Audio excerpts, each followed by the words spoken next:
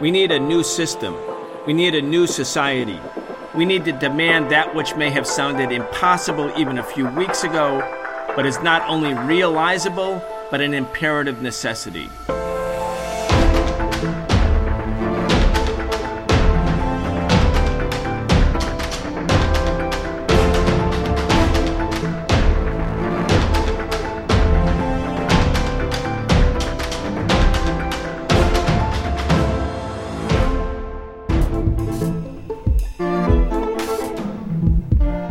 We are here at the People's Summit for Democracy in Los Angeles. We're joined by Gail Walker. She's the Executive Director of the Interreligious Foundation of Community Organizations, IFCO, and Pastors for Peace. Gail, welcome. Thank you, Brian. We were just at the opening session of the People's Summit for Democracy. This is, of course, the alternative to Joe Biden's hosted Summit of the Americas that has excluded Cuba, excluded Venezuela, excluded Nicaragua, and many other countries as a consequence of their exclusion have decided not to join, or at least not to send their heads of state. Right. You were on a panel this morning at the People's Summit, the Alternative Summit, and you were talking about democracy. Democracy for whom? And you made, I think, a really important point, because the United States has excluded Cuba on the premise that it's not a democracy, that Cuba and Venezuela and Nicaragua are autocracies or authoritarian states. And you described Cuba as a participatory democracy. Of course, each government, each system is different. But what do you mean Cuba's a participatory democracy? Well, that's one of the great things about Cuba, is that, you know, whenever you've had an opportunity to travel there, to really sort of see the way in which they have really defined what it means to be a democratic nation. For example, the elections. I mean, the fact that, you know, in the United States, when it comes to elections, you've got to be wealthy, you've got to be able to have money for the television, advertisements. They spent $2 billion on just television advertising in the last election. Outrageous. So Cuba, you'll see that, people may be running for a particular position. It's a very simple placard, picture, a very short bio, and the people are held accountable by their neighbors. And, if they act up, they're out. But that's the way a democracy ought to act, is engaging the people. And that's just one example. I would think most people in the United States who know almost nothing about Cuba, because the blockade of Cuba, which is designed to deprive Cuba of food and medicine and the things needed to sustain life in modern society. Yeah. The blockade also has blockaded Americans from learning the truth about Cuba. Totally. I would guess most people in the United States, if asked, would say, no, Cuba doesn't have any elections. One of the first things that I mentioned, I went many years ago, but 1992, that was my first trip to Cuba. And one of the things, politely, because I was raised to be polite, but I said, so how do you deal with it? You all don't have elections. And I got a lesson in civics in Cuba. But you're right. I think that's the situation, that there are so many people who don't know. They really don't know the reality. The information blockade is so real. It's pervasive. Our media, our schools, our elected officials, our churches, or wherever we go, we've received nothing but negative propaganda about Cuba. So that's why the only way for people to really get a sense of the island is to go and travel there and see it for themselves. Interact with the Cuban people and see and ask those questions and learn, because we won't learn otherwise unless we go and we interact. Yeah, well, one thing about participatory democracy is it means something more than voting as well. Right. Because, in the United States, people have the right to vote every 2 or 4 years, including the homeless. They don't have the right to a home, but they do have the right to vote every 2 or 4 years. Anyway, let's talk about what it means to be a participatory democracy outside of voting. Again, I think the reason we want to emphasize this is that the Biden administration, which has not lifted the 243 additional sanctions or coercive economic measures imposed by Trump after Obama, Biden hasn't lifted them. He's saying, look, the Cubans can't come to Los Angeles. They can't participate in this summit because they really are a dictatorship. You're taking a completely contrary point of view. You're saying, one, they have elections, and two, there's more to their democracy than just voting. Absolutely. Let's talk about that. Absolutely. I mentioned during the presentation the CDRs, Committees in Defense of the Revolution. Essentially, Brian, those are block clubs, right? So any of us that are community organizers, we get that. But we've got Cuba, which had just had the triumph of its revolution, and said that, we can't do all of this. Those of us who were in the Sierra Maestras and made our way across the country, we can't be the ones to impose, the systems. Government. Correct. Yeah. And that the way to actually engage people and make sure that there really is a sense of connectedness, of belonging, of that this is our system, our democracy, is to empower people to be involved, and that's where the participation takes place. So we've got the CDRs, for example, that were very instrumental in helping to educate people about various aspects of Cuban society. Most recently, as I was mentioning, this family code. The family code is an effort by the Cuban government to revamp their constitution. I find that fascinating. I mean, should I say how old I am? Why not? I'm bold. I'm 63 years old.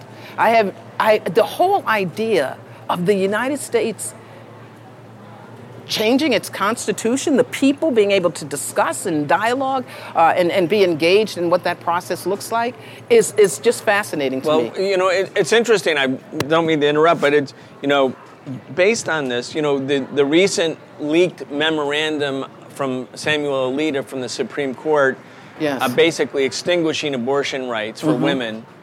The basic legal argument of Alito is that if a right did not exist in the U.S. Constitution in 1787 or in the subsequent amendments, it's not really enshrined in U.S. law, meaning it can be taken away. Right. So, Civil Rights Act, the Voting Rights Act, marriage equality, abortion rights, that's all up for, the taking at this point. And the right wing in the United States is taking it. They're taking it. Unless people fight back, these rights are going to disappear.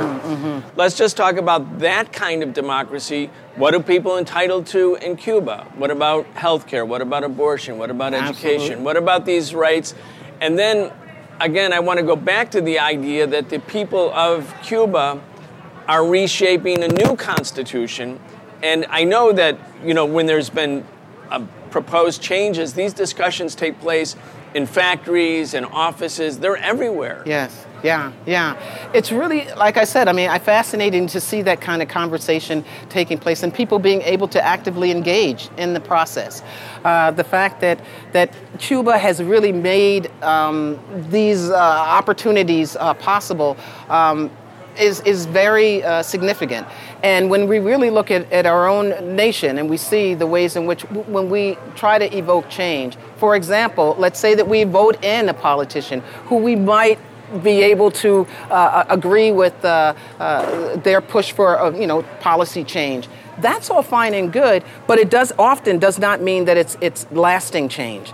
Too often, the next set of politicians will come in and reverse things. And that's certainly what has happened once Trump came into place. I mean, once we looked at these 243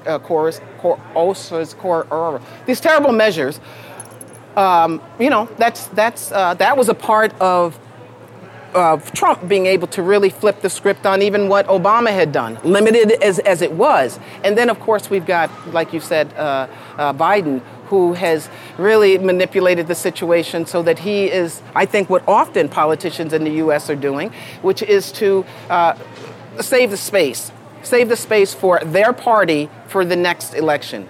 So, for example, you might have, let's say, a person who comes in as president, and we're thinking, all right, we're excited that this person is going to, make some adjustments and some changes. And so often they'll wait. They wait until maybe the second term because they don't want to lose in the midterm elections.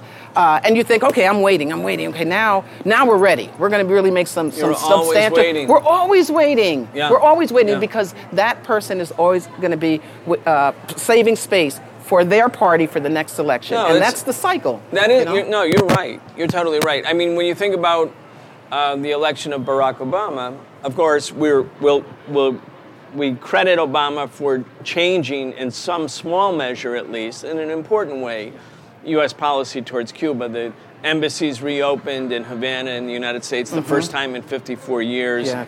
The sanctions weren't lifted. The blockade wasn't really lifted, but it was a promising start. Yeah. But if you think about Obama in 2009, he was very popular. Most young people in the United States were very excited. There was a kind of euphoria. The Democrats had 59 votes in the Senate. There was an independent senator who was voting with the Democratic caucus. So that's 60. So even with the so-called filibuster rule, they had the votes to overcome it. Very big majority in the House of Representatives. And so Obama could have done pretty much whatever he wanted to do.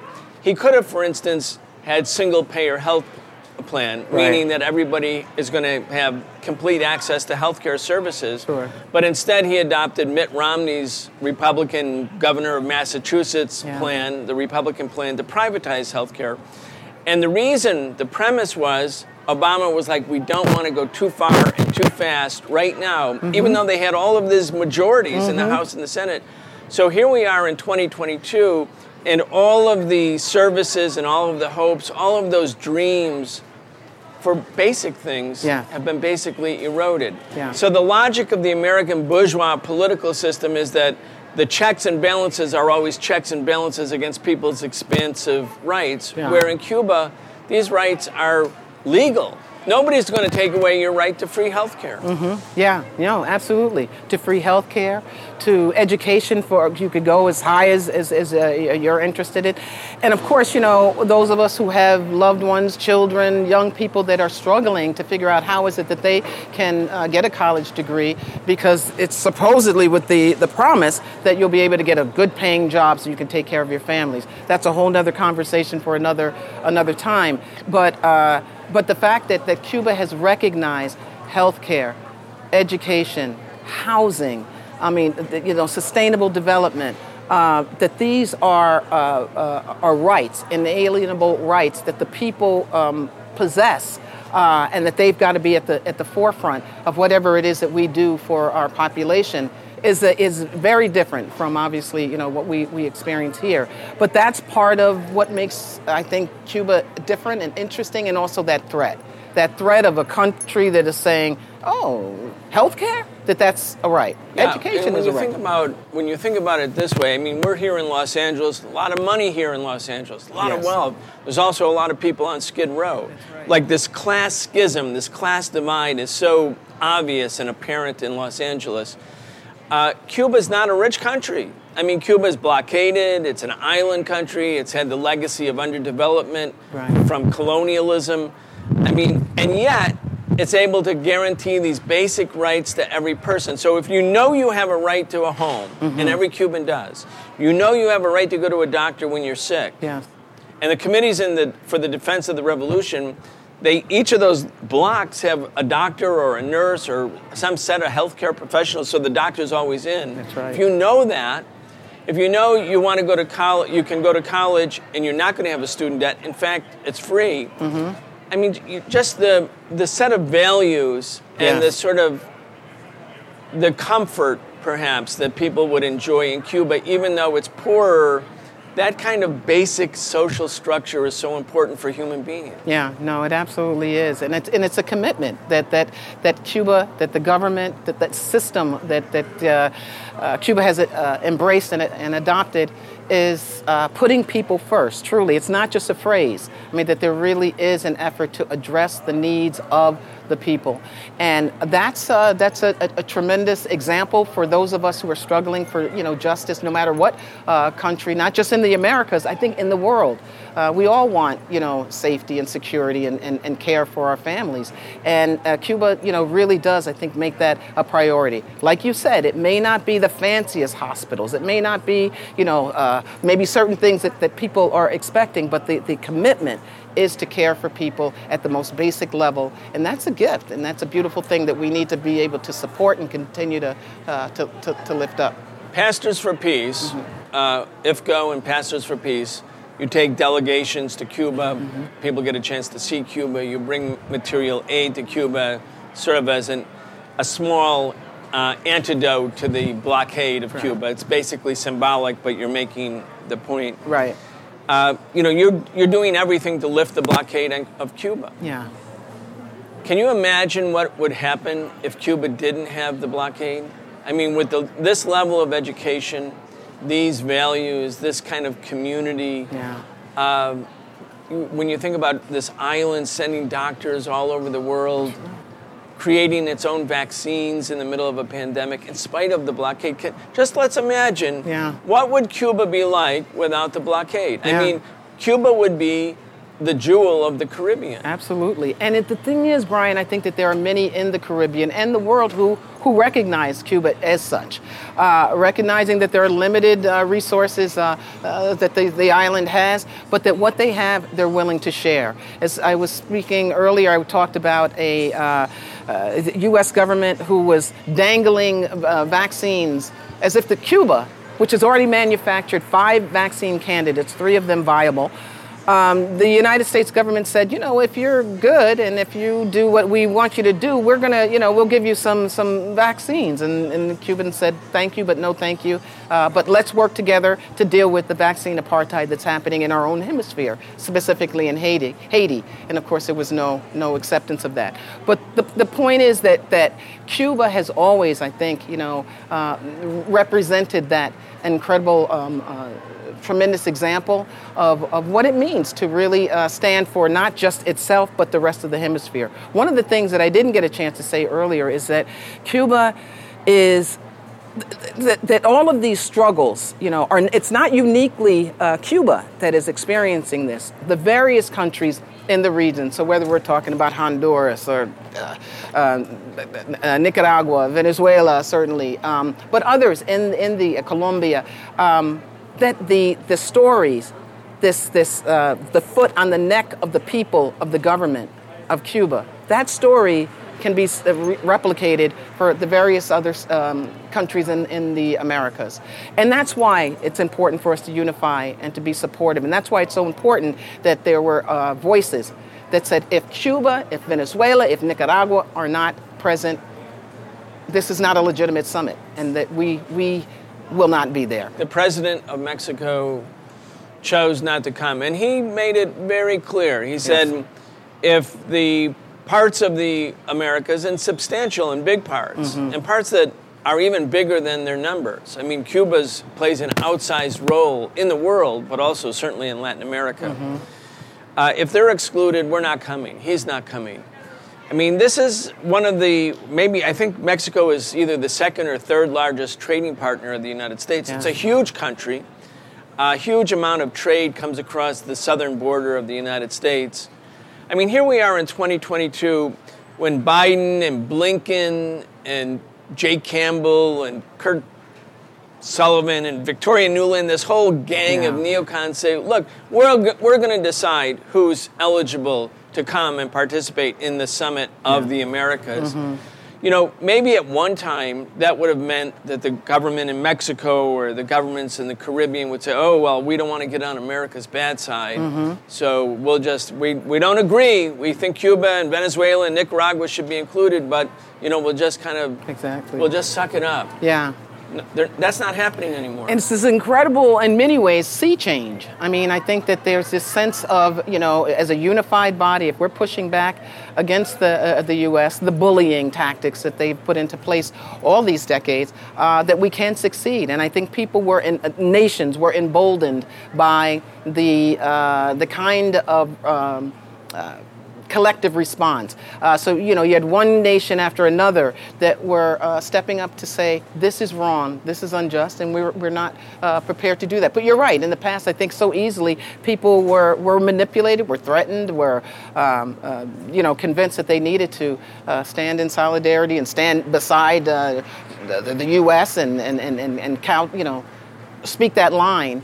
And there's so many that have said, we're not doing that. And let's hope that, yeah, it's a sign because, when we think back to the last few years, and I know you're working, of course, constantly in solidarity with Cuba, but you're also in solidarity with Venezuela, for instance. When you think about what happened under Trump, where Trump announces, by the way, Maduro's no longer the president of Venezuela. Juan Guaido is the president. They start seizing Venezuelan assets. They actually physically seized Venezuela's embassy in Washington, D.C. in violation of the Vienna Convention that says diplomatic compounds are inviolable. You would think like, wow, Nicolas Maduro's days are numbered. Yeah. Because here's the U.S. They're sanctioning Venezuela. They're strangling it. They can't even sell their oil. There's runaway inflation, lots of class and political differences. Right. But here we are, 3 years later, Maduro's in power. The U.S. has tried to do the same thing to Ortega and the Sandinistas in Nicaragua, Cuba. Yes, the U.S. has great power, far greater than any other country, but there's a limitation on the power. And that limitation is, I think, more than anything, a reflection not of the U.S. limited military power, but the political power of people actually as a block or a barrier or a restraint on U.S. power. So Venezuela today survives, Nicaragua survives, Cuba survives, the Caribbean nations, even small nations, saying we're not coming to Los Angeles if Cuba can't come. I mean, it is a real sign that we shouldn't only think about power as the power of the gun, the power of the tank, the power of the missile, the power of the dollar. There is the power of the people, and that's, in a way, the message of the People's Summit for Democracy. Absolutely. I couldn't agree with you more, and I think that that's what has really, like I said, emboldened other nations to just say, we don't have to just kowtow to U.S. policy or U.S. Position, and that if we are not just with other nations in the Americas and the global South, but just across the globe are able to unify our voices, we can push back against the intimidation of the U.S. government and its policies. And I think that that's exactly what's happening. And it's an exciting moment. I think that what we've got to do, we, meaning the people in the U.S., the very country that is, whose government is creating these conditions, whether that be in Cuba or in Venezuela and Nicaragua and elsewhere in the hemisphere, that we have a responsibility to speak out against these actions and to do what we can to lift up the truth and to push back against that information blockade that's not only being perpetrated about Cuba, but various other countries in the region. But you're right. Nicolas Maduro, if we listened to the White House or mainstream media, would have been gone a long time ago.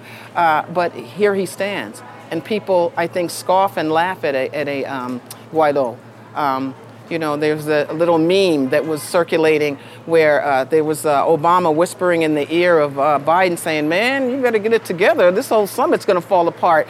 And then there's in the second frame a picture of Guaido saying, I'll be there. And I think that it's a joke. It's a joke for the rest of the world. And certainly most of the world, most of the people, even I think in the United States, don't even have any idea who Guaido is. Anyway. Yeah.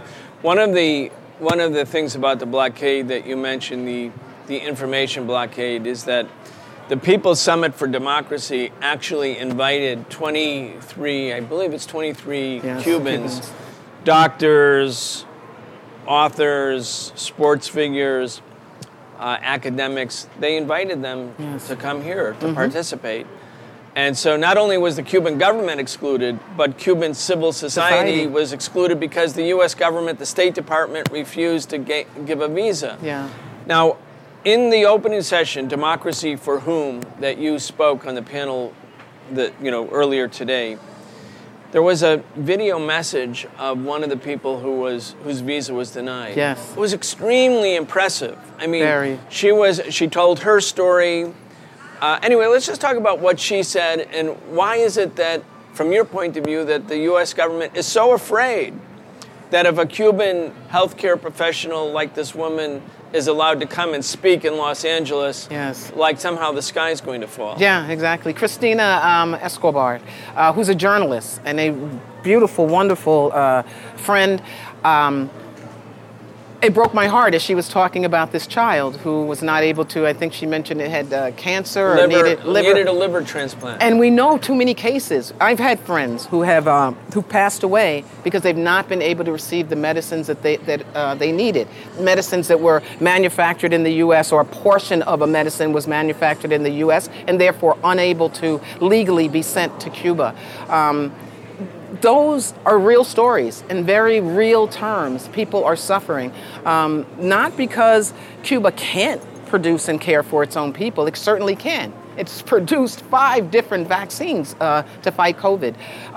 But it's the U.S., manipulating and putting pressure on other countries and other companies to suspend trade, to suspend relations with Cuba. And that's really what the boot on the neck of the Cuban government and the Cuban people is. So it's important that we lift up, what it is that Cuba is capable of doing, and that we really make clear that the challenge that Cuba is dealing with is a policy that has continued to try to strengthen, not to strengthen, but to strangle the Cuban people. The claim that the U.S. makes that, they care for the Cuban people is a fallacy. There's absolutely no doubt in my mind that it is the Cuban people who are expendable pawns in the U.S. government's efforts to continue to dominate the hemisphere. So there's so many different ways in which the United States government's policies have been harmful, but the resilience is tremendous, and that example is what we continue to lift up. And if the American people, if her presentation, which was really beautiful and touching, if that was on CNN or NBC or any of the mainstream media, I think majority of people in the United States would say, what? The policy towards Cuba is depriving parents of saving their children who need a liver transplant. In other words, something that can be survived. The American people don't really know about this. The government hasn't really told the truth about its policies. I went to Iraq in 1998 bringing medicine because Iraq was blockaded, and I went actually with your father and Ramsey Clark and your father, Reverend Lucius Walker. And right before we were about to leave, the State Department, the Justice Department was threatening to indict us for bringing medicine to Iraq in defiance of sanctions. So they said, we're breaking the law.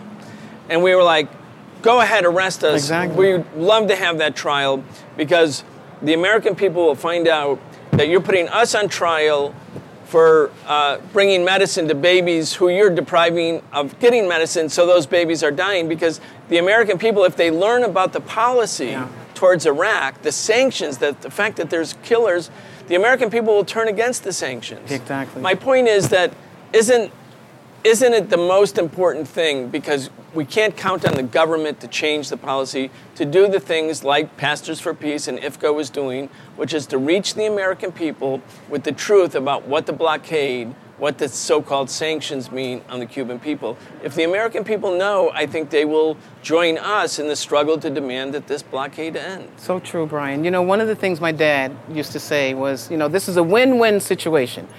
If they stop us, we win. If they don't stop us, we win. We take our aid, we take our supplies, we control the narrative. We talk about what it is that the blockade is in real terms. If they stop us, if they arrest us, saying that we're, breaking the law because we're taking medicines to babies, bring it on. Bring it on, because that's really doesn't do anything but help to underscore the injustice of this policy and the righteousness of people who are willing to stand up and fight against a policy that would deny this child the ability to have the medicines to save his or her life.